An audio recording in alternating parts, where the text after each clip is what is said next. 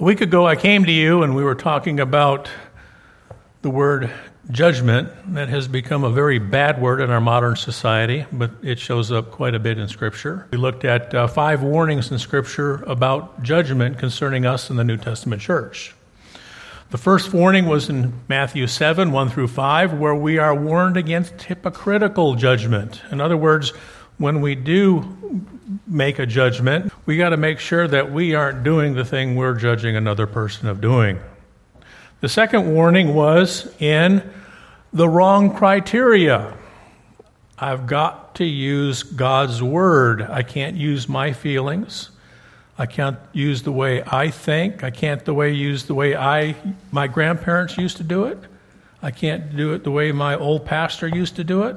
I've got to use thus saith the word of God. The third warning was against impatient judgment. What happens is a lot of times you will, like a biological father, you will tell a child to do something, but in that particular telling them of how to doing it, you haven't given them necessarily all the instruction they need to go ahead and accomplish the task. So that would be an example of impatient judging something that they never knew. The fourth warning was premature judgment. A field was planted in, let's say, the spring, and you judge for not having fruit in June when the harvest is not till, let's say, September. You judged before they had a time to do that. And then the final warning was against never judgment. That's in 1 Corinthians 5, 1 through 5. This particular church was puffed up in their tolerance, and Paul was saying, you have to judge at times. So basically what happened last week as we went through it, I delivered the message, and afterwards a loving brother came up to me and says, okay, you've taught us what not to do, but you never answered the question why. So this is turning into a two-parter. And what happened was this week, as I opened up the Bible and I did my homework and I looked at every verse in the Bible that had the word judge or judged or judgeth, judging, judgment, judgments, and then the office of judge. And there was like 8 pages of verses. About half of them were God judging, and the other half were people judging people. I want to know why we judge. I know why God judges, but why do we judge? Hopefully last week you learned how not to do it, but let's talk about the question. And if I had to do this over, I'd preach this sermon first. So when I load it up, I'll put part 1, and last week would be part 2. But that's the way things go sometimes. Let's start in Exodus 18. This is Moses. I want to read this passage for you. Exodus 18. Let me read 13 through 16. Wait, before I go and I read this, I was racking my brain thinking of something in a secular sense of what we use judges. And all I could come up with sports. And I know some of you don't care much about sports, and I use some sports examples a lot. And I was thinking football, there's a line judge and a back judge and a field judge. And I'm trying to think, what would a football game would be without a judge? Well, I was thinking real hard. Let me come up with an illustration other than that. Oh, and I got one. And the day we got some people from Britain, the British baking show. And if you haven't watched it, what happens is I don't know, they have 10 or 12 contestants, and they bake, and they have some judges, and they test all their things, and they taste them, and they judge how they do. And at the end of the show, they rank them from the best to the worst. The first one is the star baker, and the last one is what they say, okay, it's time to go home, and they say thank you very much, and they send them on home.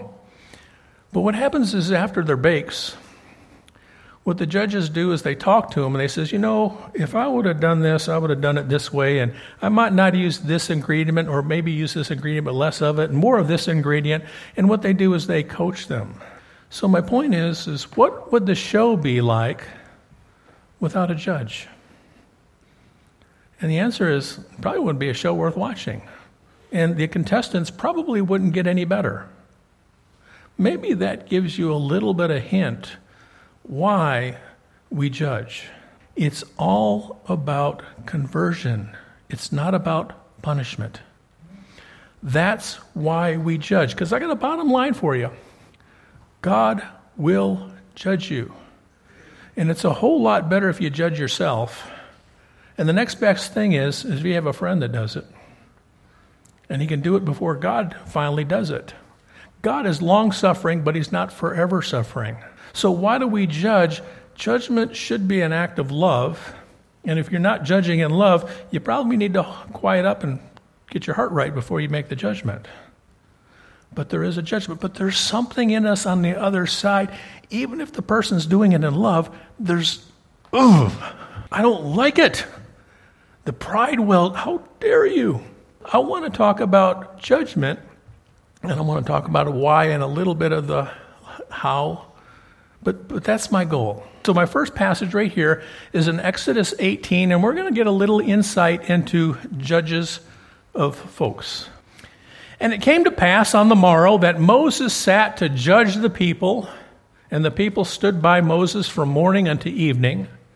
And when Moses' father-in-law saw all that he did to the people, he said, "What is this thing that thou doest to the people?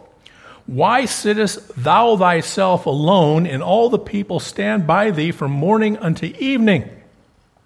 And Moses said unto his father-in-law, "Because the people come unto me to inquire of God." That's an important phrase. "When they have a matter, they come unto me, and I judge between one and the other." Notice what it says. "And I do make them know the statutes of God and his law." So Moses is not giving his opinion. What he's doing is he's taking a circumstance and he's applying God's law to that circumstance. Notice Moses, when he was confronted by his father-in-law, his father says, "What are you doing?" He didn't say, "What are you doing? Why are you judging people?" That's not what he was mad or he was fussing at his son-in-law for. What was he saying? He says, "You're going to wear yourself out."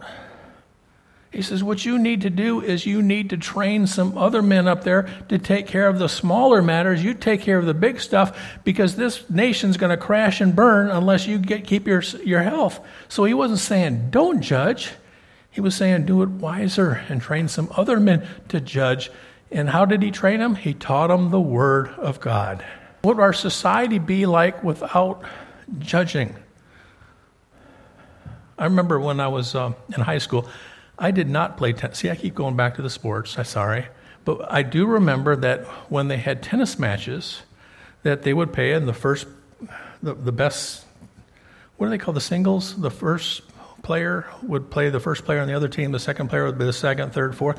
And they would start playing, and they would just play between them. But all of a sudden, if it happened where there was a disagreement about balls in and balls out, they would call and they would get a judge to settle it. But hopefully it would be a gentleman type situation where people played with integrity and there wouldn't be any question. But if there ever was a question, they would call for a judge. Well, I'm just saying, what would society be like without a judge?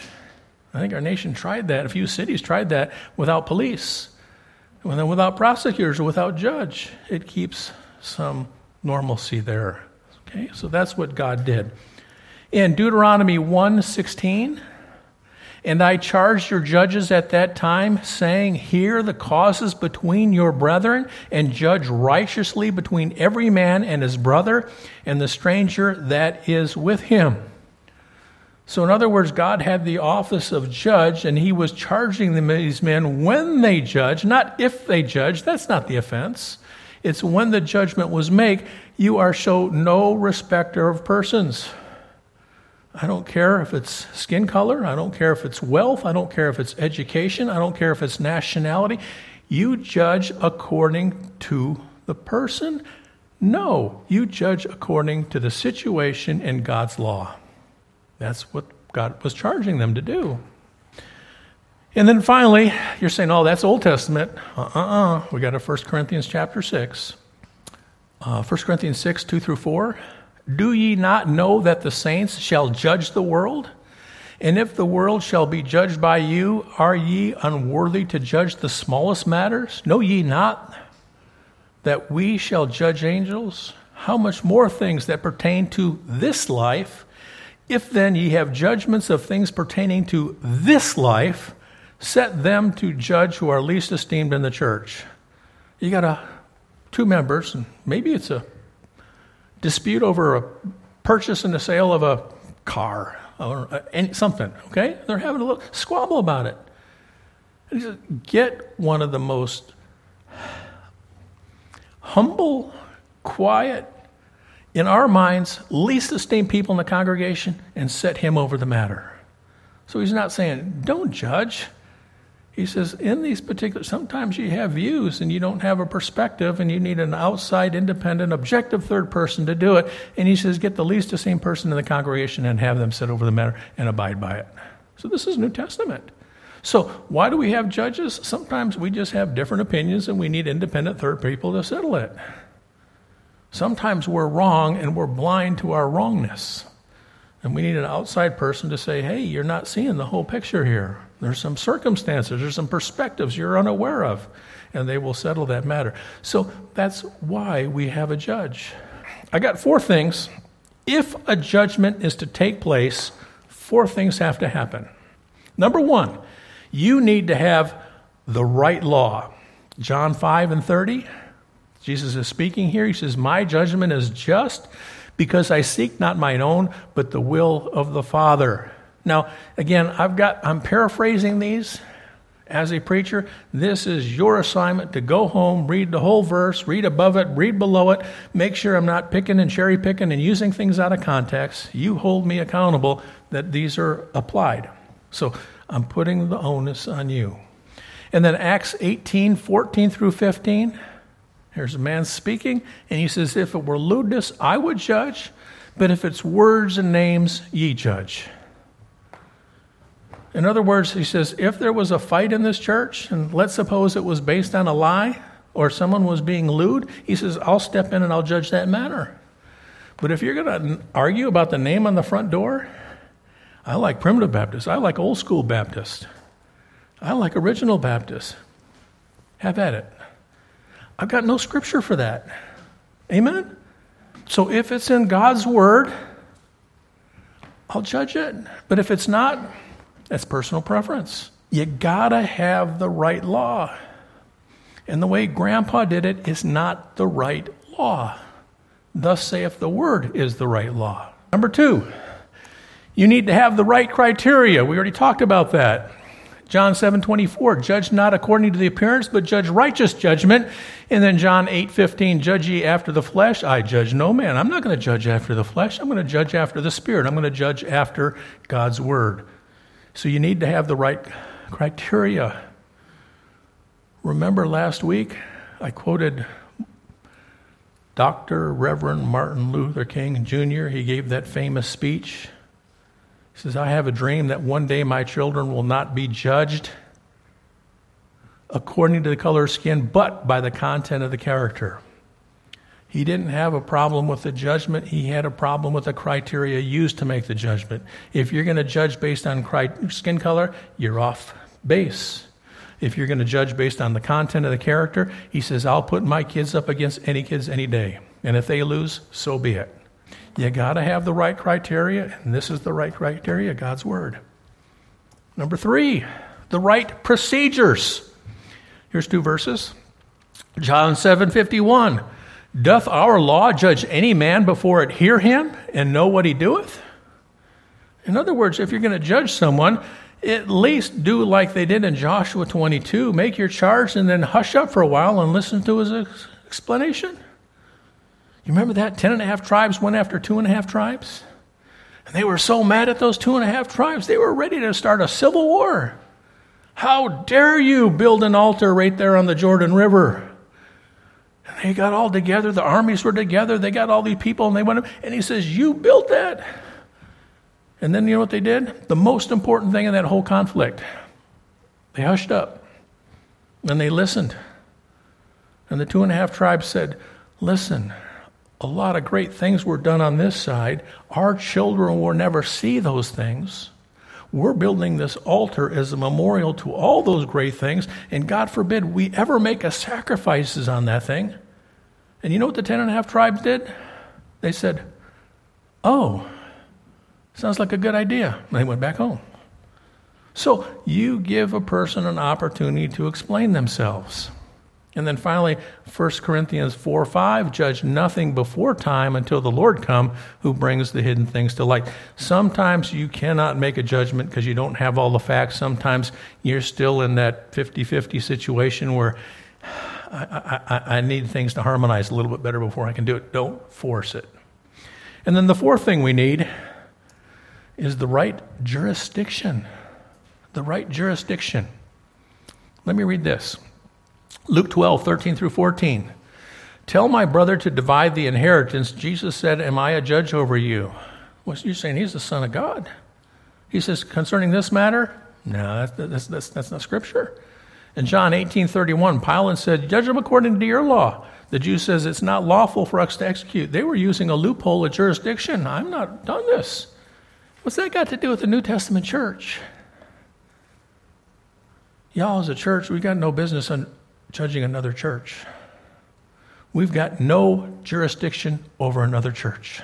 God is our head, not this church over here. Now, if we got a loving brother who says, hey, brother, you better watch out for some of your stuff. But you know what? We do not have jurisdiction over another churches. That's just an example. Good judgments require, number one, the right laws. We've got to be in the Father's will. Number two, the right criteria. Again, we're back to the Word. The right procedures. God gives some ways to judge, and He gives us some ways not to judge. And then finally, the right jurisdictions. Don't be sticking your nose in something you got no business doing it. And then finally, this is probably the best advice I could give you. If at all possible, seek resolution before you escalate the conflict. I know sometimes you can't do that, but a lot of times you can. Amen? Okay, let me read this passage in Matthew 5:24 through 26.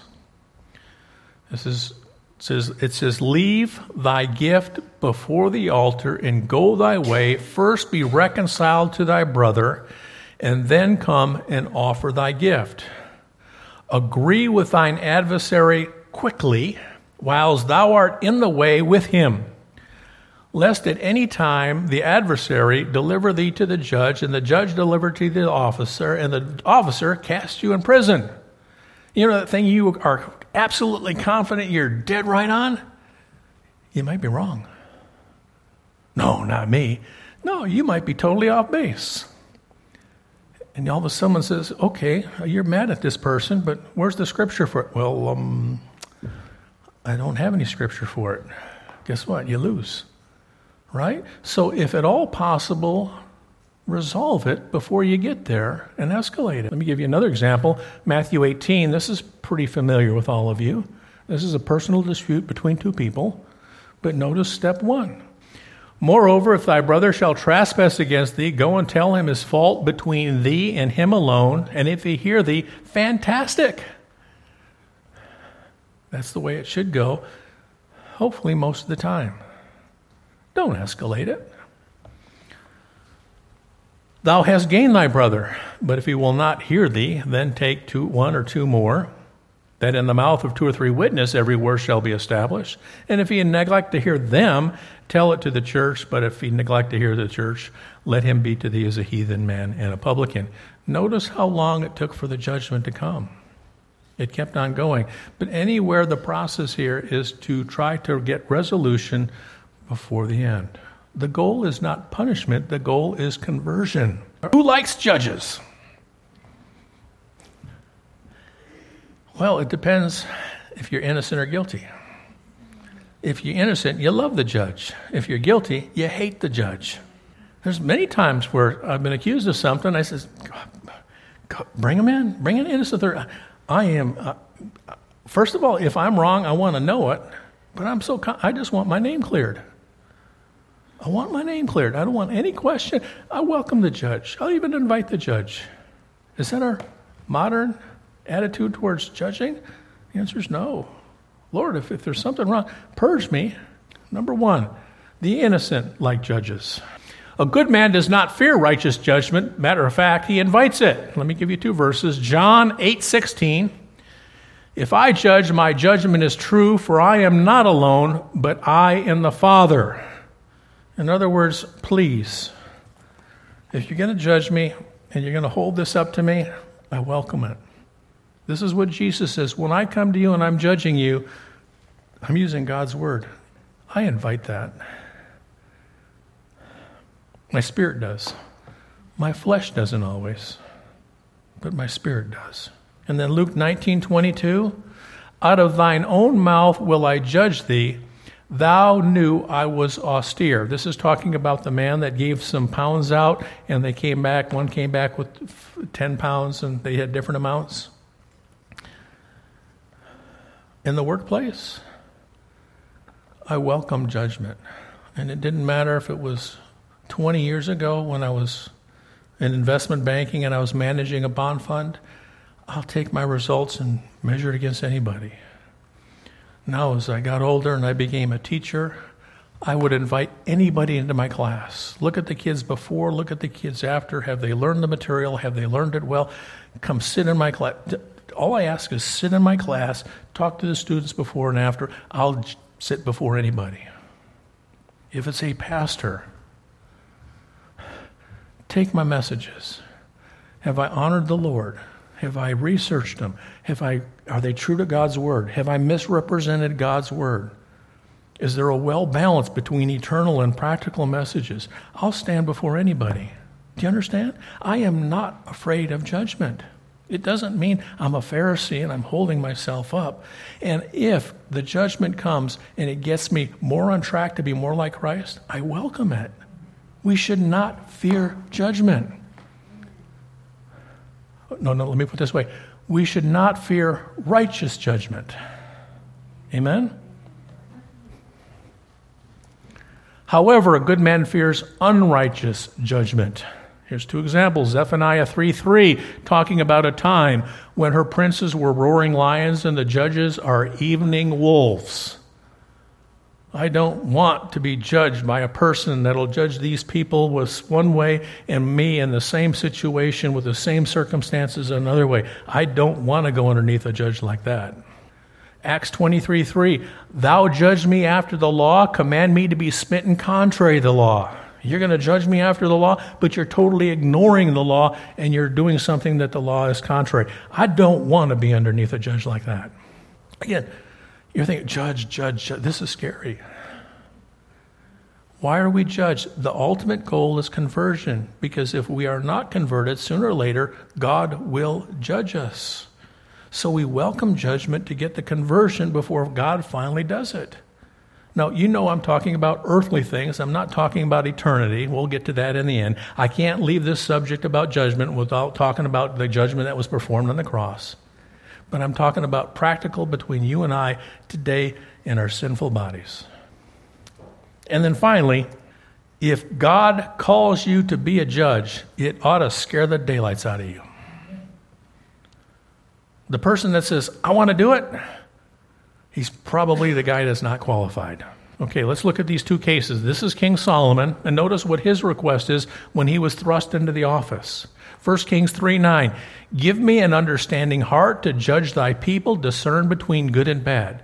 He says, Lord, you're thrusting me to the office. Please, please, please give me the wisdom so that when I do it, I can do it properly according to your will. You know what? I want to sit underneath that kind of judge. But the second guy, Absalom, he goes to his dad, oh, that I were made judge, that every man might come unto me. Ooh, boy, I don't want to be under that guy. And we found out what his motives were when he did that. If a man has any sense whatsoever, he's going to have a lot of reservations. He's going to fear being put in that office. Okay, who doesn't like judges? The guilty. The guilty doesn't like it. Okay, and then the prison ministry. Talk with people that are facing really long sentences. Sometimes you run into people that say, I did it, and I get everything I deserve. And every once in a while you get someone who says, I'm thankful for it because it made me look towards the Lord. I found who Jesus was. But then you meet people that say, I hate that judge. Number one, Acts 7:27. This is usually the reaction of someone comes when you make a judgment. He that did his neighbor wrong saith, who made thee a ruler or a judge over us? So pick a situation. There's a conflict in the church. They call on a pastor, they call on a deacon, they call on somebody. And someone says, who made you to judge over us? Yeah, first of all, it's God's words that's judging, not the person. Don't shoot the messenger. That's who the judgment is. It's God's word. And the person that gets mad is the one that doesn't like the outcome. No, if you're worried about conversion being more like Christ and someone shows you God's word, you're going to thank him for the judgment. Man, that's hard, isn't it? And then Psalm 82:2, how long will ye judge unjustly and accept the persons of the wicked? So there is someone that doesn't like righteous judges, but there's someone that likes unjust judges, and it's usually the guilty person. Number 2, they do not like righteous laws. 1 Peter 4:6, the gospel was preached to judge men in the flesh, but live in the spirit. Let me read the second one, 2 Chronicles 19:6. Judge not for man, but for the Lord, who is with you in judgment. In other words, when someone comes to me and they're asking for a judgment between, this is the toughest one, between a husband and a wife, marital counseling. Y'all, you never make friends when you're doing marital counseling, because I've never seen a case where it was 100% one spouse's fault. Hadn't seen that one yet. So guess that what that means? That means I'm unpopular with both. No matter what, I'm coming out unpopular with both. But I don't judge for man. I'm a man, I'm going to go with a husband. No. Well, I'm going to go with the daughter, the woman, because the woman's my daughter. No. I'm going to judge according to God's word. And the chips fall where they may. So, they don't like righteous laws. And I think I shared this with you before. This is a long time ago when I was at the bank. And this woman that I worked with, she got so mad at me. I told you this before. She got so mad and she hurled something that she thought was a terrible insult. Dolph, all you care about is what the Bible says. She thought that was a terrible... Thank you, bro. That blew her mind. I want to be tunnel vision towards God's word. You do not like righteous judgment. Deuteronomy 25:1. Notice what it says. If there be a controversy, judges justify the righteous and condemn the wicked. You know, God's word is going to separate what's right and what's wrong. In 1 Kings 3:28, Israel heard the judgment. They feared the king and saw the wisdom of God. I pray that that's our response. And if you don't like the judgment, no, I'm not saying there's never an unjust judge. I get all that. But I'm talking about righteous judgment. When you're guilty, you don't like it. When you're being hypocritical, you don't like it. When you're going premature, you don't like it. When you're being impatient, you don't like it. You don't. Are judges profitable? And the answer is yes. Yes. When it's done God's way, according to his word, with his procedures, with his criteria, it is profitable to saints. The goal is conversion. Sooner or later, God will judge. John 12:48, he that rejecteth me, receiveth not my words, will be judged in the last day. In Revelations 20:13, death and hell delivered up the dead, judged every man according to the works. Sooner or later, there will be a judgment, and God will be sitting on that throne, and you will be judged. It's best if we judge ourselves. Here's the passage in Scripture. It's the whole church, 1 Corinthians 11:31. For if he would judge ourselves, we should not be judged. Verse 32 says, when we are judged, we are chastened of him, not condemned with the world. Y'all, it's so much better if you get in your closet and you just tell Lord what you did. It doesn't mean there's not going to be a punishment. Sometimes he's got to punish anyway. Sometimes he'll overlook the punishment. But the key is you need to judge yourselves. Why? Well, first of all, when you are out of God's will, there's a schism between you and God, and I don't want that schism. I want to be as close to him as possible. But you know what? 9 times out of 10, when there's a schism between God and I'm totally blind to it. I can see your sins real good. But when I'm looking at my own, I'm kind of blind. I can't see my own. It's pretty good if I've got a loyal friend. Sometimes that loyal friend comes in the form of a wife sitting in the front row. But it's so much better when she tells me than when God finally deals with me. And that's why we judge. 1 Corinthians 5:12 through 13, judge them that are within, God judgeth them without. You know that within and without, he's talking about the church. We are here for one another to judge according to all those warnings. And that doesn't sound like the loving church that's being portrayed all the time. Well, when it's done the right way, judgment is love. Now, to our visitors, you got to take a great big step back. We love in a whole bunch of ways. Judgment is just one of the ways we love. And then James 5:19 and 20. He which converteth a sinner from the error of his way shall save a soul from death. I see a brother in an error, and I go up to him, put my arm around him. I said, knock that off. Sometimes I'm strong. I said, knock it off yesterday. Why am I doing it? So I can exert power over him? No, I'm worried about his relationship. I'm worried about what that sin's going to do to his wife, to his relationship with his children, to his reputation in the community. You do it out of love, not to get even. Now, I've been practical, earthly duty, all for the first, however, 40 minutes we've been here. I can't talk about judgment without talking about the judgment that went forth on the cross. Do you realize that there was several judgments that took place on the cross? And without any of those, we would never have reconciliation or atonement with God. So in an eternal sense, I praise God for judgment. Amen? And for his mercy, I'm thankful that the judgment I deserved went on to Christ, and the righteousness he had went on to me. I say, thank you, Lord. I don't understand why. All I can do is say thank you. Let me read you a couple verses. Christ was judged, but he endured 9 judgments before he died.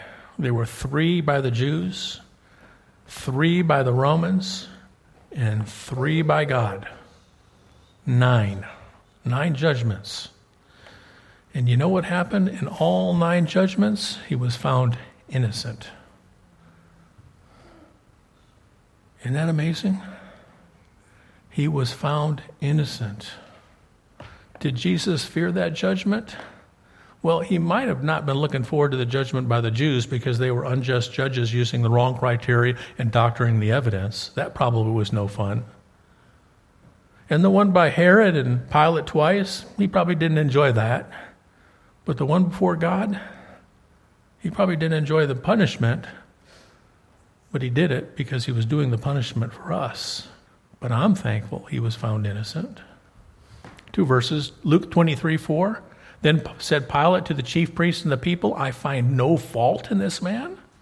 And then 1 Peter 1:19, with precious blood of Jesus Christ, as the lamb without blemish and without spot.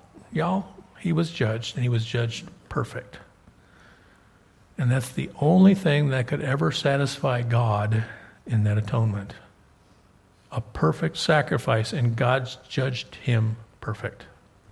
Number 2. We were judged guilty. We did it. It's like what David said in Psalm 51. He said, I did it. I sinned. I committed iniquity. I was a transgressor. I was born a sinner. I continue to sin. I did it. I'm guilty. I'm found guilty. I deserve everything. I get it. We were guilty. James 2:10, whosoever shall keep the whole law, yet offend in one point is guilty of all. I've done 99% of it. The rich young ruler tried to pull that shenanigans on, didn't he?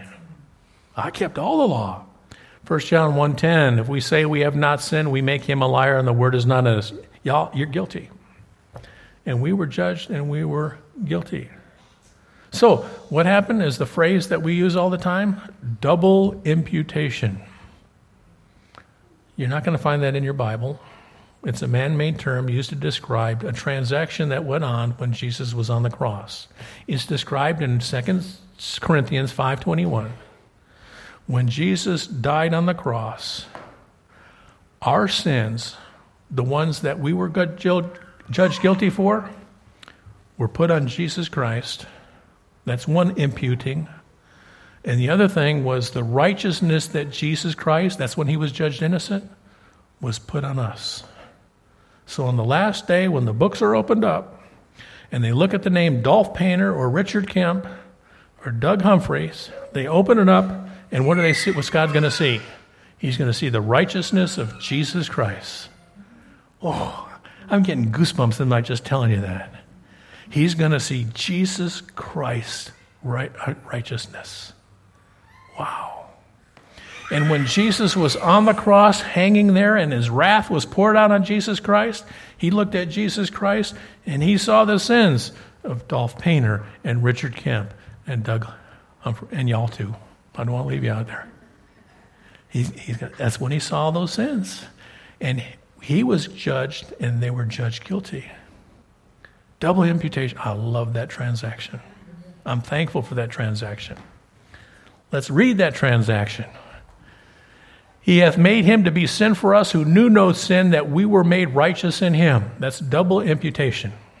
And then Colossians 1:14, in whom we have redemption through his blood, even the forgiveness of sins. Wow. Do you realize without judgment, Christ was judged innocent? We were judged guilty, and the swap was made. We've got no glory without the judgment, both judgments. Praise the Lord. Bring the judgment on. Amen. And I'm glad the judgment for me was judged through Jesus Christ. I'm not too proud that my sins were judged on Jesus Christ. So what I try to do is I live my life trying to keep my obedience, not to get, but because of what I got. What's double imputation? No fault in this man. He was a lamb without blemish and spot. He was completely innocent. And we were made righteous through his blood. You know what that was? That was judgment. So eternally, I'm thankful for judgment. But in a practical sense, why I'm stuck on this earth waiting for Jesus Christ to come back, I live my life trying to obey him, and every once in a while a brother comes up to me and says, Brother Dolph, or my wife says, honey, thus saith the word of God, and this actions right here might need some reflection. And my flesh says, my wife shouldn't tell me, right? I'm the head of the household. I'm the pastor of the church. No. I should be saying, thank you, sugar. I don't like it. You know what? I love it. Because I want to be more like Christ. So the question is, why we judge. Last week we learned how to judge, or how not to judge. This week we learned why. And I think there's probably going to be a third part in this series. It's going to be when.